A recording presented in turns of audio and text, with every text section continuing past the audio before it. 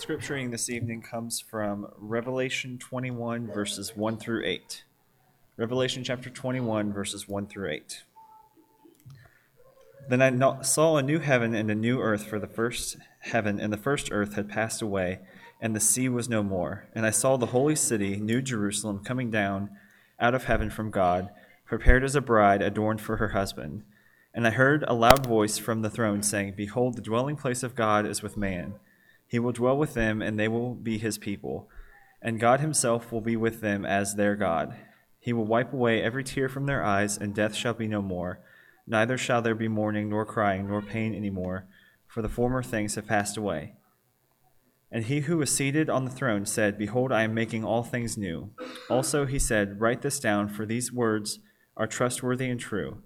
And he said to me, It is done. I am the Alpha and the Omega, the beginning and the end. To the thirsty I will give from the spring of the water of life without payment. The one who conquers will have this heritage, and I will be his God, and he will be my son. For as for the cowardly, the faithless, the detestable, as for the murderers, the sexually immoral, sorcerers, idolaters, and all liars, their portion will be in the lake that burns with fire and sulfur, which is the second death.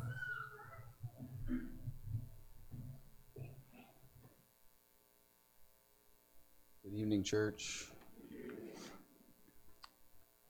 Everybody get a nap today? Oh, I didn't either.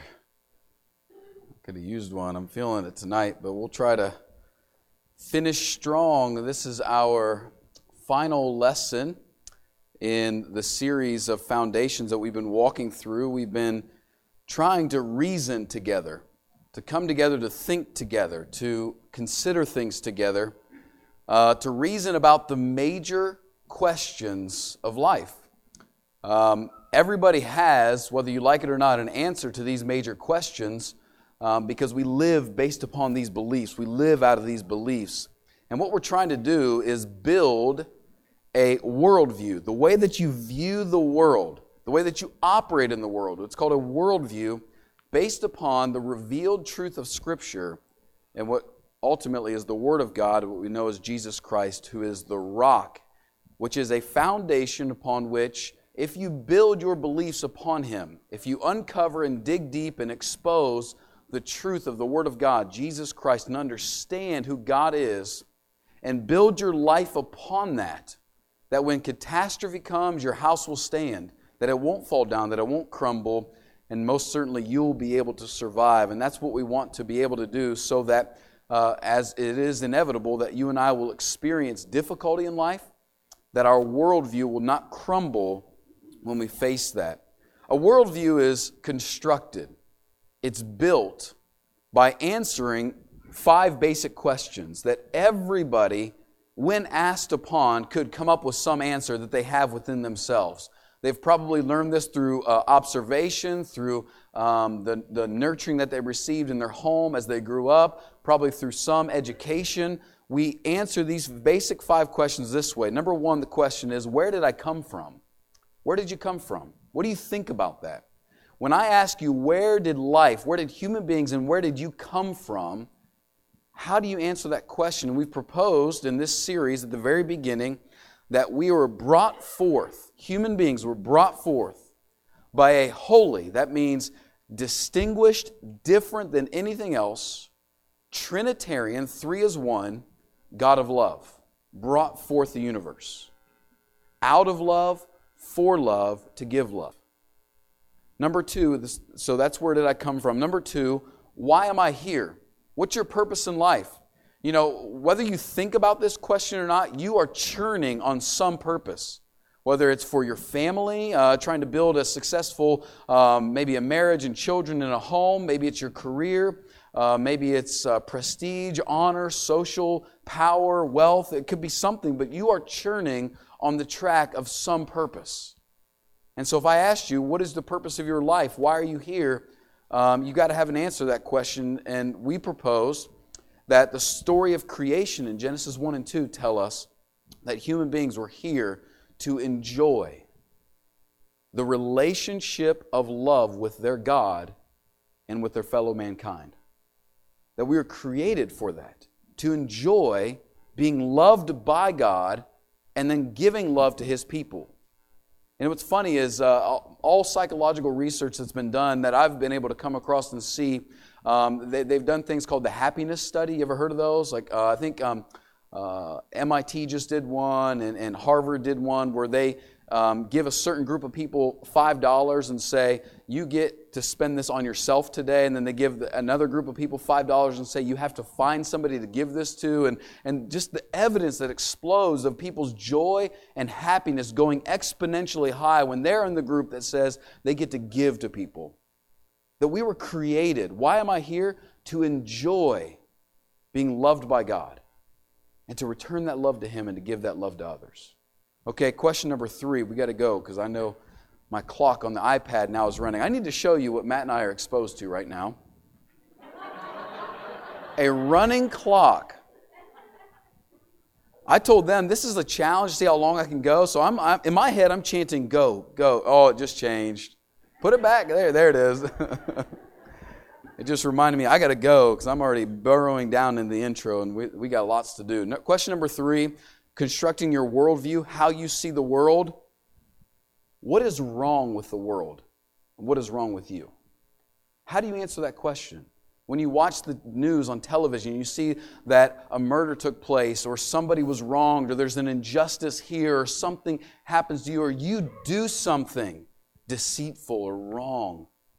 How do you answer the question of what's wrong with the world? Is it more education, better parenting? Well, what's the answer? What's wrong with the world? What is the problem? And we propose from Genesis 3 that it's self-exalting, individualized autonomy, which the Bible calls sin, which means I live for me and I'm a cyclone of self and I'm going to crash into other cyclones of self. That's sin, and that's what we propose as what's wrong with the world. Question number 4, how is that problem fixed? And we said that's redemption through the person and work of Jesus Christ, which is received to us through the process of continual faith and repentance. Faith and repentance. Trusting that there's somebody that loves you more than you so that you can repent of your self-exalting, individualized autonomy. Continually repenting and trusting in the work and person of Jesus Christ. And the last question is what we're going to answer tonight is, what is all this for? What's the end game, right? If I've just proposed to you this entire philosophical worldview that I gather from the Scripture, from God, what's the end game? What's the point? What's the purpose of all this? And here's the interesting thing. Everybody answers this question. You might not answer it in your 20s or 30s or 40s, but you get close to the end of your life and you start thinking about what was the point of my life and was it all worth it? Is what I invested my entire life in, was it worth it? What was all of it for? And I've seen many people with grief on their deathbed in that state, and many people with deep, abounding joy that it was worth it. What was it all for? And so, like the rest of the series, what we're going to do is look at not just observing the world, but revealed truth from God to shape our minds about this question of what is the end game? What is all of this for? And that's a serious question that especially those that were raised in church have to answer, because a lot of times our end game is to just make sure the generation in front of us or that is older than us is just happy with us. And that's not a good enough end game to survive in Christianity. In fact, that's not Christianity. And so what's the end game of all of this for you? There's a very important filter that we've got to run our study through tonight. So I want to tell you that, and then we'll get into it. Paul told Timothy in 2 Timothy chapter 3, verse 16, he was talking about Scripture there. You were with us a few months ago. Robbie preached from this text, 2 Timothy 3, 16 and 17. And what Paul, the apostle, told the young preacher Timothy is that all of the Scripture that you have is very, very good. It's from God. But here's what he said it's for. It's supposed to be used to create doctrine and reproof and correction and training. That's what it's supposed to do. For 2 reasons. So that you and I would be instructed in righteousness and then equipped to engage and serve. And so we're going to talk tonight about the doctrine of heaven. And what's sometimes troublesome about the doctrine of heaven is that there's a massive amount of information, amount of theory, amount of theology, amount of philosophy that floats around when we talk about heaven that has nothing to do with us, that has nothing to do with life, that has nothing to do with what we're doing in life. It's just a bunch of hypothesis, okay? So I want to take the doctrine of heaven and run it through the filter that Paul said we're supposed to run our doctrines through and say, does it help us in instruction of righteousness? And does it equip us to serve? Does it do that? The doctrine of heaven was a powerful doctrine in the first century, and I think it needs to be dusted off, as Matt would say, or recovered, so that we can have the same usefulness. If you look in the New Testament, how many times Paul or Peter or John, and like he does here at the end of chapter 22, would cry out, and this is what the first century church did so often, they were crying for Jesus Christ to come. Come, Lord Jesus, come quickly. They longed for and looked for, based upon this doctrine of heaven. So I'm going to do two things with us tonight.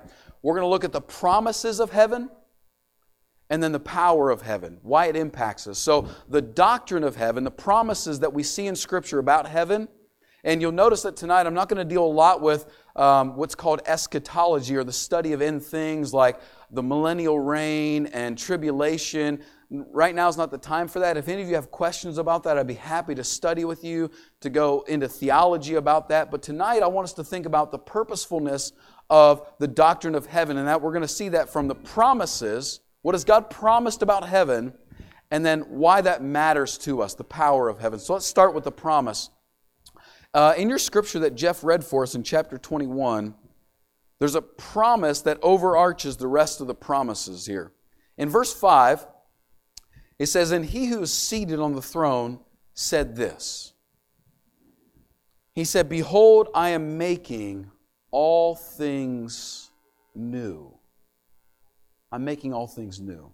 I want to propose to you that the general concept, the general principle of the promise of the world to come, the promise of the new heavens and the new earth, revolves around this idea of that one who I believe is Jesus Christ sitting on the throne, coming down, and He says, "Behold, I'm making all things new." It's the making of all things to becoming new. We're going to see 4 ways that this happens tonight. Number 1, He's going to make things spiritually and morally new. Spiritually and morally, that's number 1. You see, spirituality and morality in our world right now is absolutely, for the believer, a source of frustration. If you look without yourself, look outside of yourself and look into the world, you would probably echo the thoughts of Paul when he said that there are evildoers that grow worse and worse.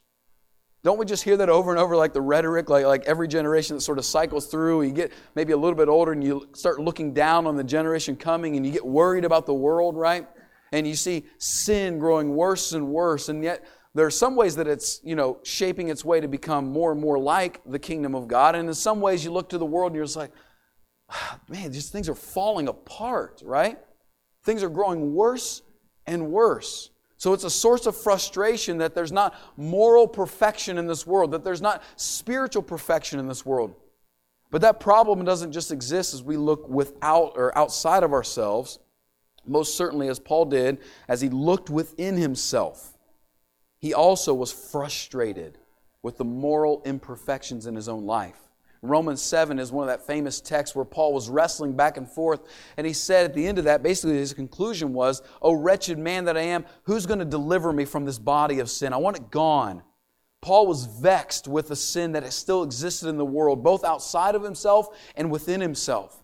I think that's what he said in 2 Corinthians chapter 5 that he was longing for, that he couldn't wait to put off this tent, this temporary part of his life that he called his body. So the answer of heaven is this: both outside of you, there's a renewal. There's a new spirituality, a new morality. Look down in chapter 21. Read with me 23 through 27. Listen how John describes this scene. He says, "The city has no need of sun or moon or to shine on it, for the glory of God gives it light, and its lamp is the Lamb. By its light will the nations walk. The kings of the earth will bring their glory into it, and its gates will never be shut by day. No danger. And there will be no night there.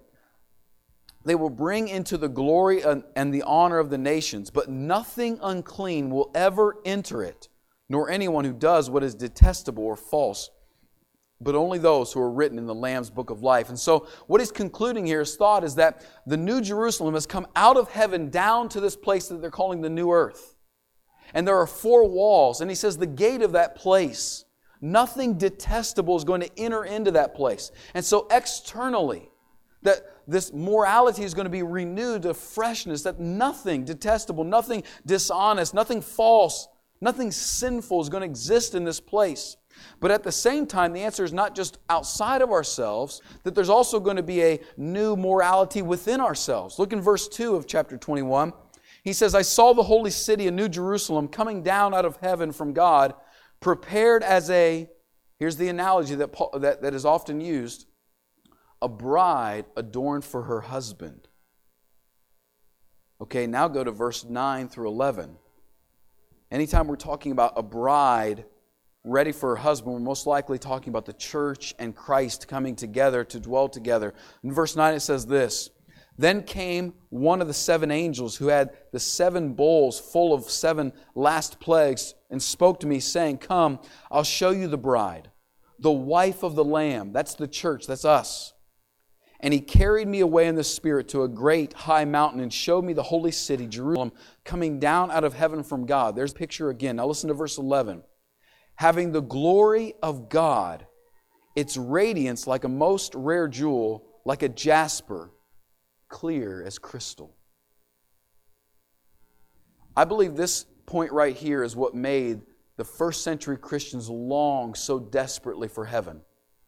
That they knew that the coming of Jesus will be the renewal of themselves, that they would shed sinful flesh and be made in the perfection of Christ.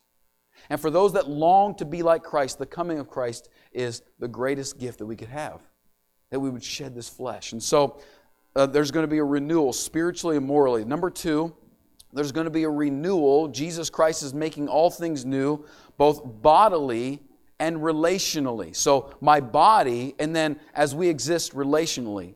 Let me finish this point number 1 by just saying this, a summation sentence, that all that is wrong morally will be made right in the new heavens and new earth.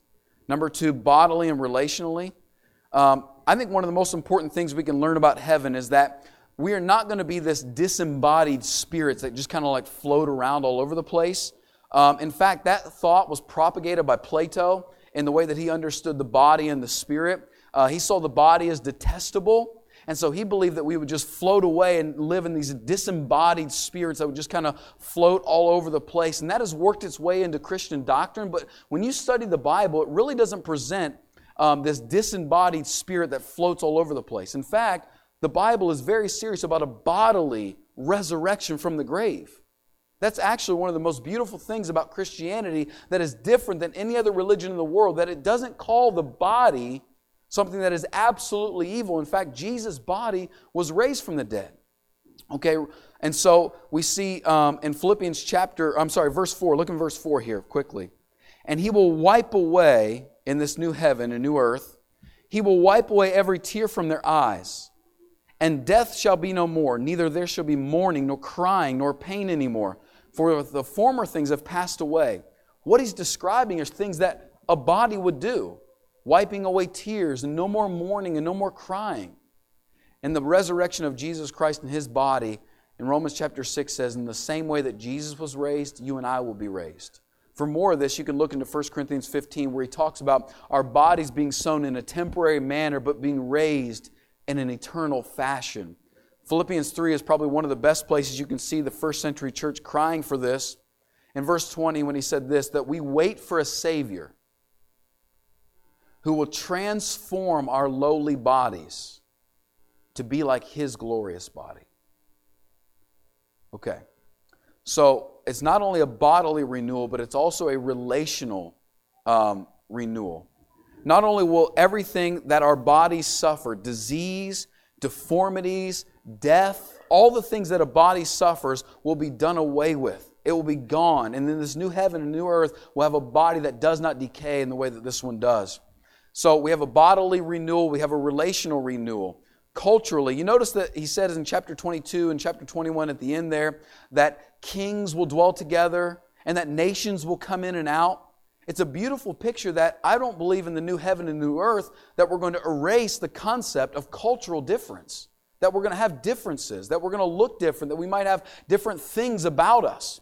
He says that there's going to be kings that are there. In fact, in chapter 22, verse 3, he says that there's going to be a tree and its leaves are for the healing of the nations, plural. See, what I think happens in the new heaven and the new earth is wiping away all the things that make us combat with each other. It does away with all of that. There's going to be a healing of the nations. And so relationally, we're not going to have cultural barriers anymore. Culture is not going to just stop us from being close to each other. Race won't stop us from being close to each other. There's not going to be those barriers of physicality that make us look at each other and say, we can't be with that person.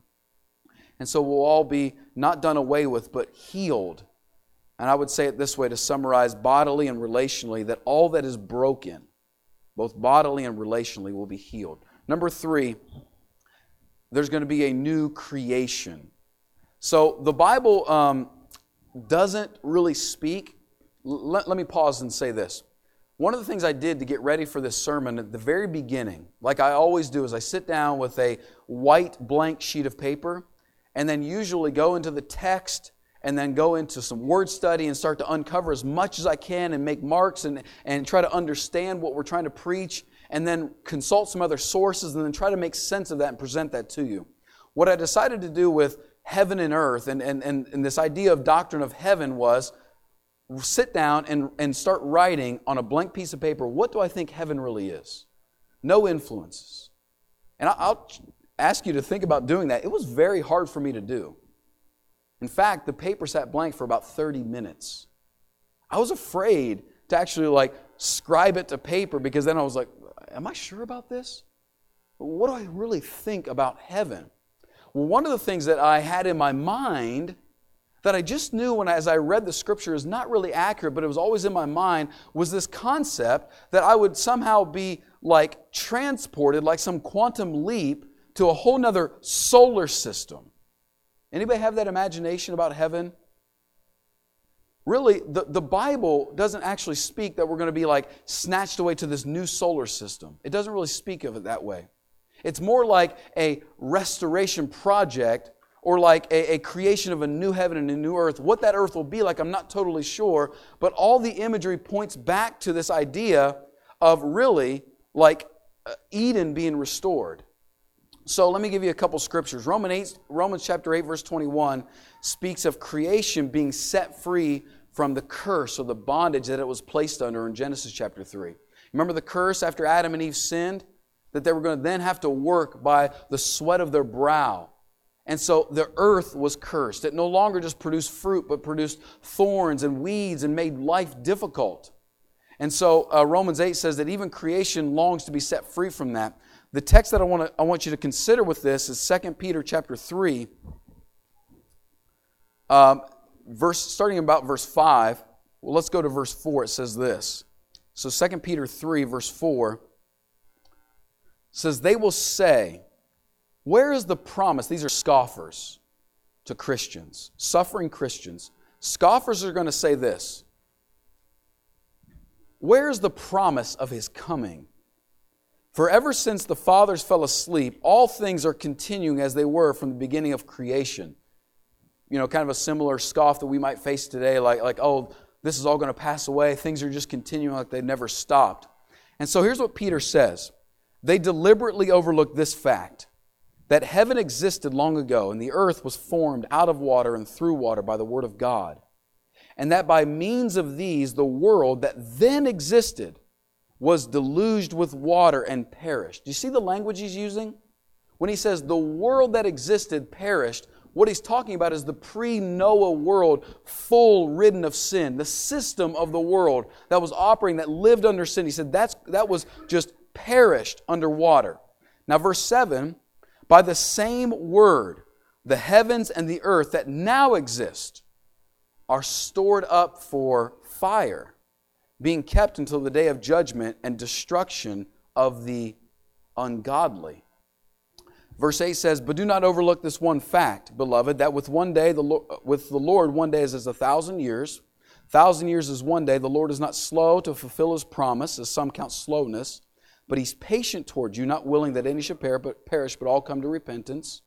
Verse 10, "But the day of the Lord will come like a thief, and then the heavens will pass away with a roar, and the heavenly bodies," the elements.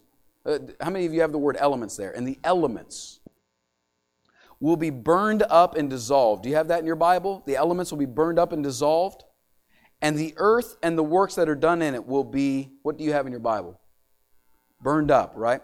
The way the ESV reads that is exposed. It will be refined. It will be taken through a fire. So here's what I want you to see from this. At the coming of Jesus Christ, at the roar from heaven, the trumpet, the heavens roll back and down descends Jesus. At that time, in 1 Corinthians 3, it also describes this fire that everybody will pass through. He says this, that the heavens will pass away with a roar, and the elements will be burnt up and dissolved. That word elements does not mean like the periodic table that you would see in science class.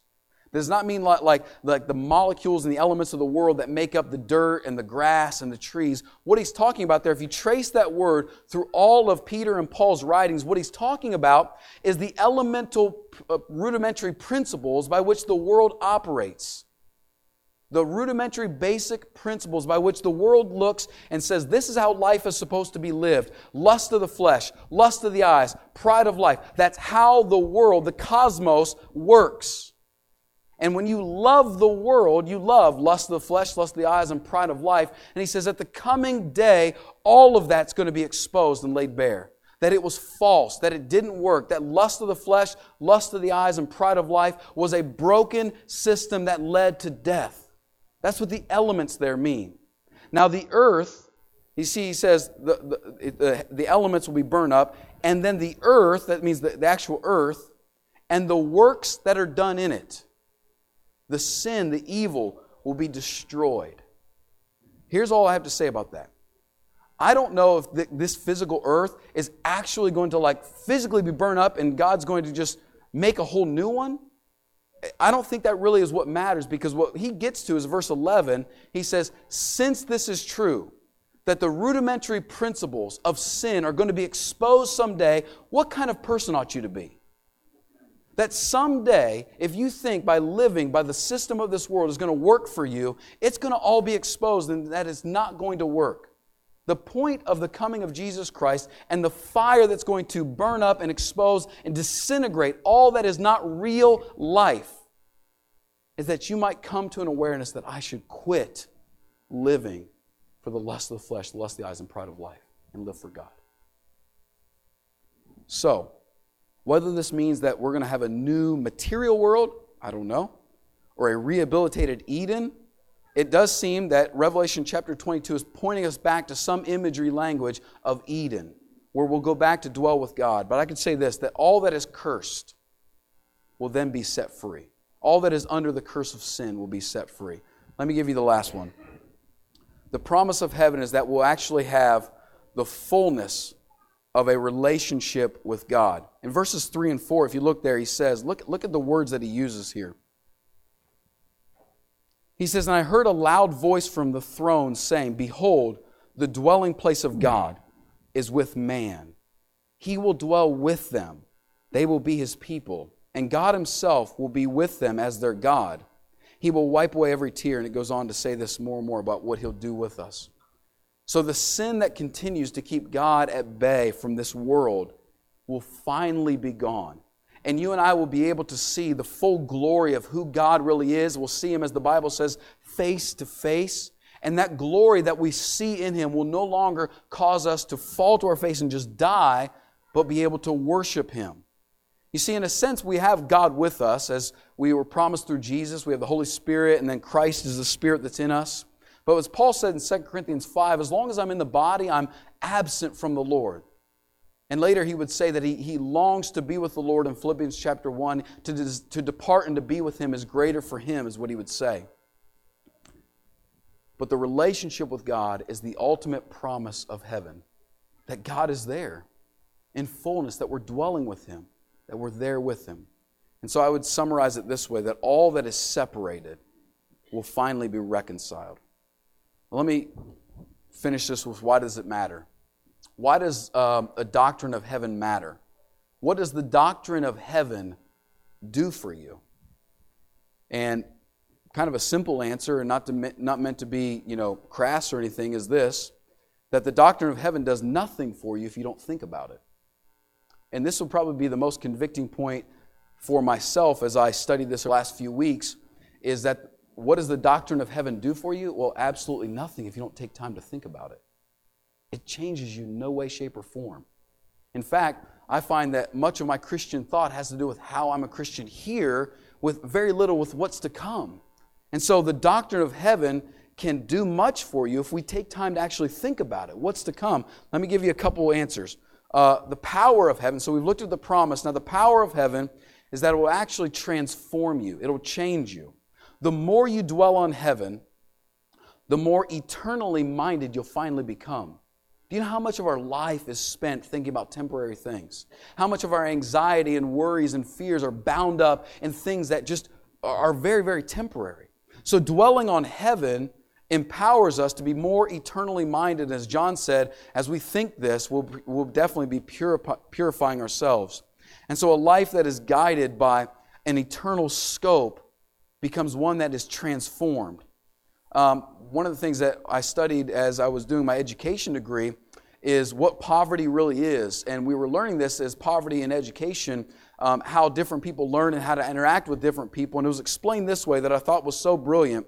It said this way, that poverty is a prison that captures you to just think about today. So they were talking about socioeconomic status, but one of the things they noticed about the mentality of people that stay inside poverty is that they only think about just today. And so if you've got $10 or $100 or $1,000, you're just going to use that today. And so you just continue to stay stuck. And I would say this, that being eternally poor makes you only think about just today. But you just don't think about anything beyond this without an eternal scope of life. Number two, not only will heaven transform you, it will satisfy you. It will satisfy you. The more eternally minded you become, the less satisfied you'll be with temporary things. The more you saturate and dwell and think about the promise of what's to come, the less you'll rely on temporary things to be your full satisfaction. You'll become satisfied in heaven, not in what's temporary. C.S. Lewis said it this way, if we find ourselves with a desire that nothing in this world can satisfy, the most probable explanation is that we were made for another world. How many temporary things are you going to continue to consume to try to fill this void that heaven is trying to plug? Oh, we abuse and use so many gifts from God as temporary gods to try to fill us when we could just set our minds on things above, like Paul said, to satisfy us, knowing that something good is about to come. I think our hearts testify to the concept of heaven. Even if you didn't believe the doctrine and the teaching, the scriptures that I've shared with you tonight, I believe our own hearts testify to the concept of heaven as we long for something more perfect, something better, something right, something just. And our hearts ache when those things are not fulfilled. I think we long for heaven. Thinking about heaven and the power of it will also calm you. The less satisfied you are with the world and temporary things, the more you will long for one to come. And so when you suffer wrong or injustice, or you have something wrong happen to you, the less you'll feel like this has to be made right for me right now, because you know that you have something better coming, so it can calm you.